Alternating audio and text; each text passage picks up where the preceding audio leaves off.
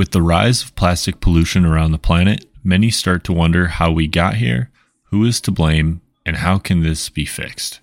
In this episode, we will cover the world's biggest polluters of plastic and the tactics they use to shift blame and responsibility to anyone but themselves. Much like the oil and gas industry, who created the term carbon footprint to place responsibility for climate change on lifestyles of the individual, the plastic industry, which just happens to include oil and gas, has created pseudo-environmentalist, astroturf tactics to convince world citizens that the colossal problem of plastic pollution and the inevitable microplastic pandemic has been perpetuated and perpetrated by each and every one of us. The reality is that a handful of companies contribute a vast proportion of the global plastic pollution through their lowest cost possible corporate ideologies, their staunch opposition to public policy that can incentivize solutions to pollution, and their absolute refusal to change. To start off, we'll be looking into the worst plastic polluter of all, the Coca-Cola Company.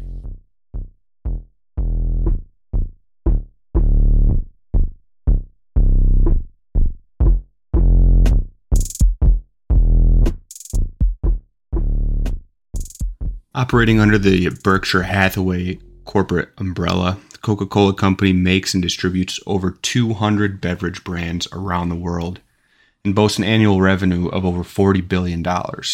They themselves admit to generating 6.6 billion pounds of plastic waste every year, which makes you question what they don't admit to. Let's take a look at their current sustainability goals. Their first goal is to make 100% of their packaging recyclable by the year 2025. Currently, they're at 90%, but the rate of recyclables that are actually recycled are consistently estimated below 10% and dropping. By 2030, they have a goal of 25% of their global product being served in reusable packaging. Keep in mind, this includes fountain packaging, so it's not really indicative of people who are buying their product. Their next goal is to collect and recycle a bottle or can for each they sell by the year 2023. There has been no update to this. We have no idea what the rate is that they're collecting these bottles or cans, if they've reached it by this year. Another goal is to bring people together to support a healthy, debris-free environment. Besides not really meaning anything, it's an example of placing responsibility again onto the public, onto the consumer. The publication of these goals, none of what they've written includes any definition of terms that they use, details about how each will be achieved, the degree to which their goals will lead to the absolute reduction of plastic going to the environment, or the expected impact on the vast collection of plastic already in the environment. In fact, a 2022 report from the Conservation Law Foundation shows that the company rarely achieves their sustainability goals. For example, Coca-Cola made the promise that their plastic bottles would be made of 25% recycled material by 1990. And as of 2022, that number is only 10%, but now they're promising 50% by the year 2030. And at the 2020 World Economic Forum, our listeners might know how I feel about the World Economic Forum, a collection of liars and worms in Davos, Switzerland, who like to talk about how great they are. But a Coca-Cola spokesperson at the forum refused to abandon plastic bottles, with the CEO admitting that they have no plans for even reducing plastic use. Spokesperson went on to say that the plastic bottles are, quote, popular with customers, and that ditching plastic could alienate customers. Nick, you drink a lot of soda pop? No, not particularly. No. I can't imagine changing the plastic packaging would really piss a lot of people off. I don't quite buy the alienation narrative there. Yeah. That they're looking out for their customers. It's obviously for cost savings and because it's easy for them. It's definitely not because everyone's like, man, I really want to drink this Coke out of a plastic They better bottle. never change this. Yeah, they better never change this 2-liter plastic bottle. If I do drink a soda, I honestly prefer it out of a glass bottle or an aluminum can. I'm not Aluminum can, yeah. Not even trying to be. Like if I just objectively had to choose, I would be like, oh. I'd much rather prefer aluminum, yeah. The next company we'll be talking about is the largest food and beverage corporation in North America and the second largest in the world. That company is PepsiCo. Some of these PepsiCo products you all might be familiar with obviously include Pepsi, Gatorade, and Rockstar. Overall, they've generated $86 billion in net revenue in 2022. Through their various brands, PepsiCo sells approximately 60 billion plastic bottles each year, which equates to 2.3 billion tons of plastic. These numbers made PepsiCo responsible for about 10% of all global plastic pollution. Unfortunately, PepsiCo is not using these billions of dollars to curtail this plastic problem that they are creating.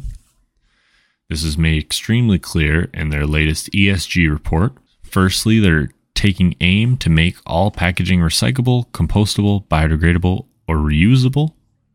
They have only increased 1% from their 2021 numbers to their 2022 numbers, from 87% to 88%. And just like thinking about this goal specifically, it just kind of blows my mind they haven't just given themselves credit up to 100%, because that's a lot of different criteria that they could be checking the box for, to make it recyclable, compostable, biodegradable, or reusable. Like it's that or that really, for me, it's like, come on, that makes it so easy, I feel like, in their mind. Well, you can only lie so much, right? Right. Who's going to believe that? That's what, like, why don't I'm surprised they're not lying more here. I'm sure that's not, indicative also. The 88%, Their next goal is to increase the amount of recycled content in their plastic packaging to 50%. From 2021 to 2022, they increased from 6% to 7%. So again, only a 1% increase. Again, and then this is just in recycled content in their plastic packaging. I really, again, don't feel like it's that hard of a thing to do. And then again, for me, this is just still not really helping the problem in the long run because we're still using plastic. Their next goal is to target to reduce their virgin plastics derived from non-renewable resources. Their goal is for a 20% reduction by 2023, and they are only at 11%, and we are very much in 2023. Yeah, we're pretty much done with 2023. I don't know if they're going to make that up. Yeah. And again, this is the same point as last one. They're still using plastic at the end of the day. If the plastic bottle doesn't make it to the recycle center, it's going into the environment. It doesn't matter if it's virgin or recycled plastic. It still has the same effects. Yeah, and I'm not even quite sure what it means, derived from non-renewable resources. Right. So it's like they could mean it means nothing to me because there's no definition that they include with it. Yeah, and the next goal is pretty much the same thing. It's to reduce the use of virgin plastic from non-renewable sources per serving across PepsiCo's global beverages and convenient foods portfolio. So there's a lot of corporate jargon in there. It's what they consider their global beverages and convenient food portfolio. So it's probably whatever is the easiest ones for them to change. They're aiming for a 50% reduction, and they are currently at 2%. So even though they're, stacking the deck in their favor, they're still not making these goals. I'm surprised they've published how poorly they're standing up to their own goal, their own definitions of these goals. Yeah, it is kind of mind-blowing. I honestly think it's for probably investing purposes, because I think that's kind of a big thing that people look at now is that does this company provide an ESG report? Like, 'cause it like makes them feel good. Like, oh, they're looking at their environmental impact, when in reality, their Pepsi's environmental impact is just exactly the same. They're just showing you how shitty they're doing. Yeah, and they have these goals that they say they're working towards. We don't know how hard. Yeah, and as we've been saying, they haven't really met any of their goals, but Pepsi's pretty excited about this new report, this new ESG report, and they've even given it a special name. It's their Pep Plus program that they're 0 for 4 on, so good start. Nestle is another company that produces a ton of plastic waste. They produce 1.7 million tons of plastic waste every year. Their primary sustainability goal is to produce all of their plastic packaging from recycled material. Currently, they're at 81%, trying to get to 95% by the year 2025. Yeah, so not only is Nestle stealing water from people, from public sources, they're also ensuring that they're adding tons of plastic to the environment each year. Yeah, I believe they also benefit from child slave labor in Ivory Coast. It's just a A+ company all around. I mean, yeah, there's not much good you can say about this company. Moving on, we're going to briefly talk about ExxonMobil. Every year, ExxonMobil produces 9.2 million metric tons of polyethylene used in type 2 plastics. So that's your HDPE, and type 4 plastics, which is your LDPE. So high density polyethylene and low density polyethylene. They've recently been subpoenaed by the state of California to provide information relating to the company's historic and ongoing efforts to minimize the public's understanding of the harms of plastic.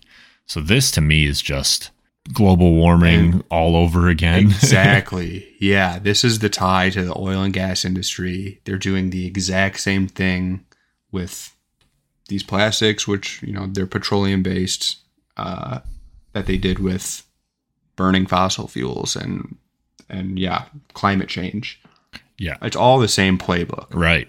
Yeah, I mean, it just sounds exactly the same, that they've known about the issues and the harm of plastic for, way back when, but they bury this information so no one in the public eye actually knows, or the people that do know and try and put stuff out, they just get buried in lawsuits by companies like ExxonMobil. So with all these corporate goals of collecting cans and bottles and using more recycled material in their products, you may think that these companies would be proponents of efforts and policies that are proven to raise recycling rates for the public. Well, you would be mistaken.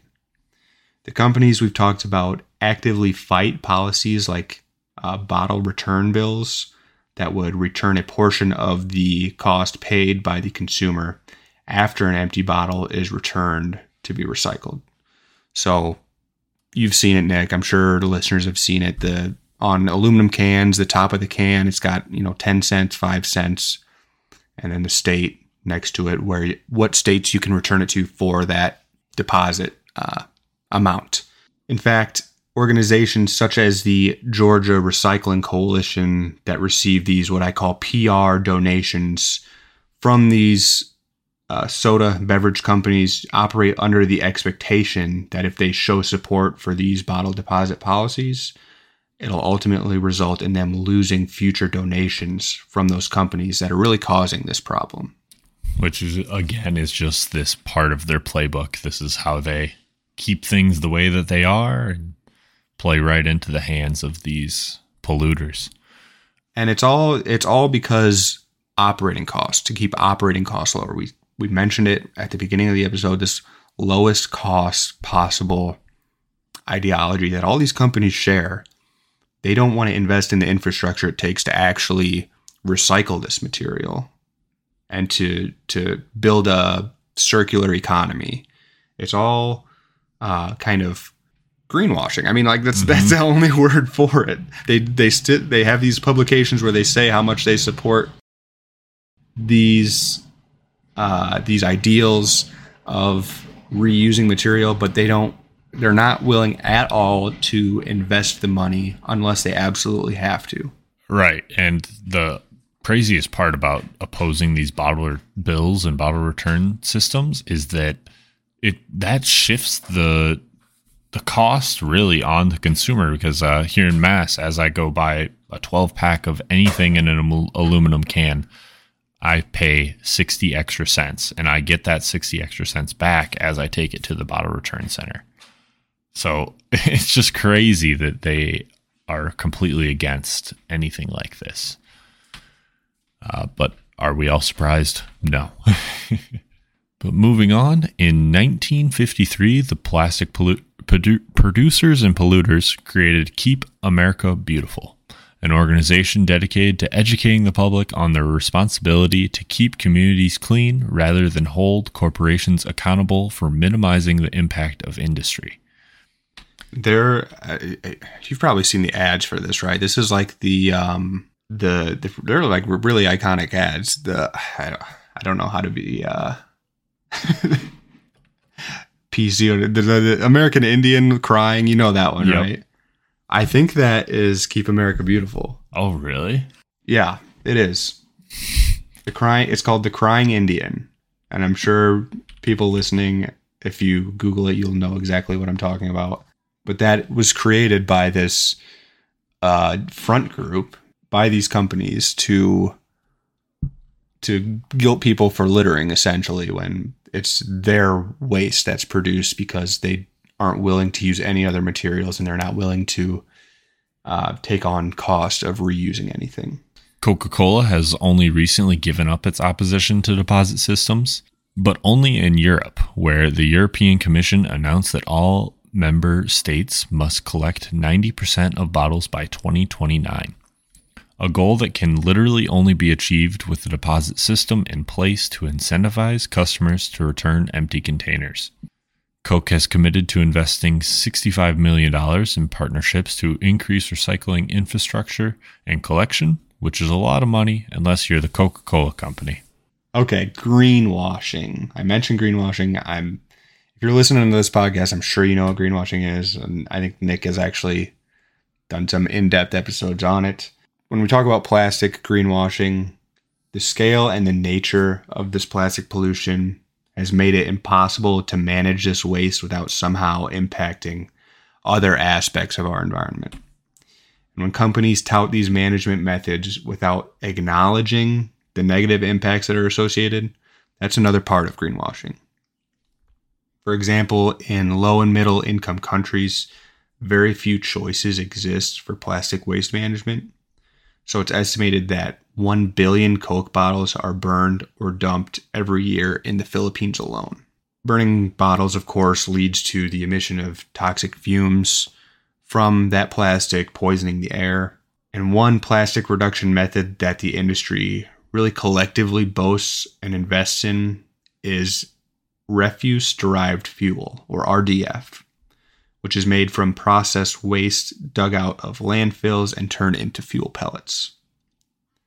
And this is especially popular with cement industries in developing countries. But burning RDF is the equivalent of burning plastic, which, as we mentioned, releases a variety of very potent toxic chemicals into the air. And while technology does exist to mitigate those emissions, keep in mind that technology is not common, and the regulations requiring that kind of abatement often don't exist in the countries where RDF is used. Not only that, but RDF really does nothing to prevent plastic waste from being produced. And it can actually obstruct real recycling efforts by creating a dependency of RDF as a fuel source for industries within these countries.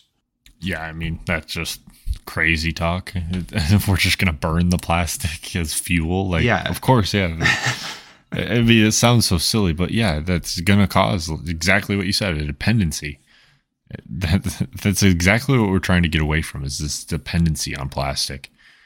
Yeah, and to be honest, like, these companies claim it as like a cleaner fuel than fossil fuels because it's not fossil fuels. It has nothing to do with like how damaging it actually is. They'll count it as probably not a biofuel or anything, but like alternative fuel, right? Like, because everybody's obsessed with cutting fossil fuels, which, we should do, but it's important to know that like there's other fuels out there that are worse.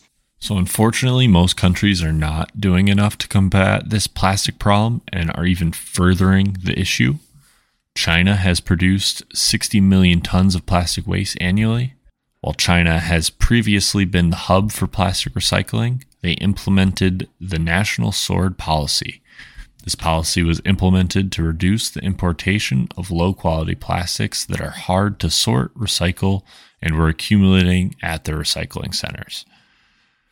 Before this policy, only 9% of the plastic was recycled and 12% of it was burned. For the United States, this policy has caused the recycling centers to struggle with the 42 million tons of plastic generated each year. They want to combat plastic pollution through circular approaches across the life cycle of plastic, environmentally sound waste management, and trade-friendly policies that increase reuse, recycling, and recovery of plastic. It's just crazy to think that all these solutions put forward have not been implemented even in the first place. You would think that we recognize that these products are in our economy. We should have some sort of a plan for what we're going to do with it after, not just as good as shipping it to China and forgetting about it is. So it's, like when you think about it like that, it's hard to blame China for their plastic problem, right? In my mind, like, and this is a point that's been made by other people for sure, but like countries like China and like India that make everything, right? Make everything that's sold in the US. It's not fair to like hold them to the same standard of where they are now, because they don't live the same materialistic lifestyle.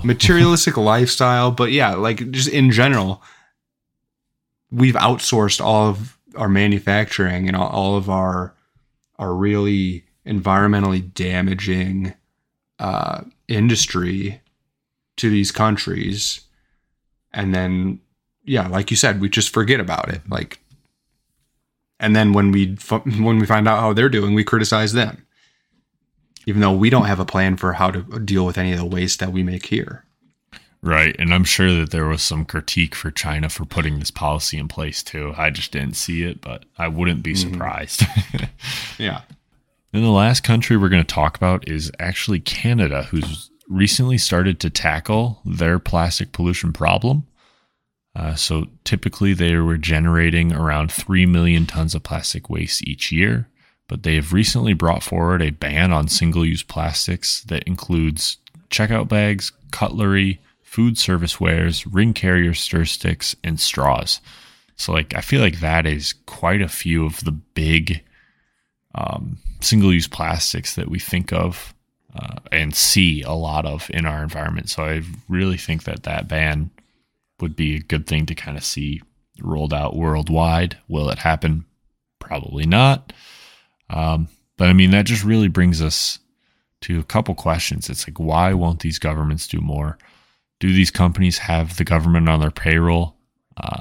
Next episode, we will tackle these questions and more. This has been Poisoned for Profit. We hope you enjoyed this episode. As always, our social medias and some articles we use in this episode will be linked in the show notes. A lot of eye-opening stuff here. I mean, it's just like an ocean of information on the shit we do really bad when it comes to plastics and plastic waste.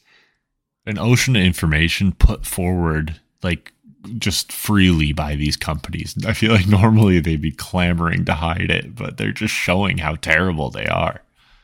It's like sort of overwhelming though. Like nobody's looking into this really hard, and people may or may not listen to this or seek out the information that's out there. But it's definitely, it's no surprise to us. These what these companies do and don't do and refuse to do.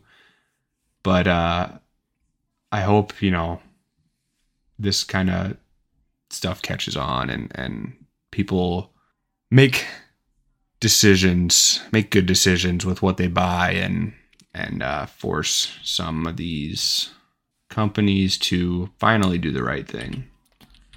Yeah, I couldn't have said it better.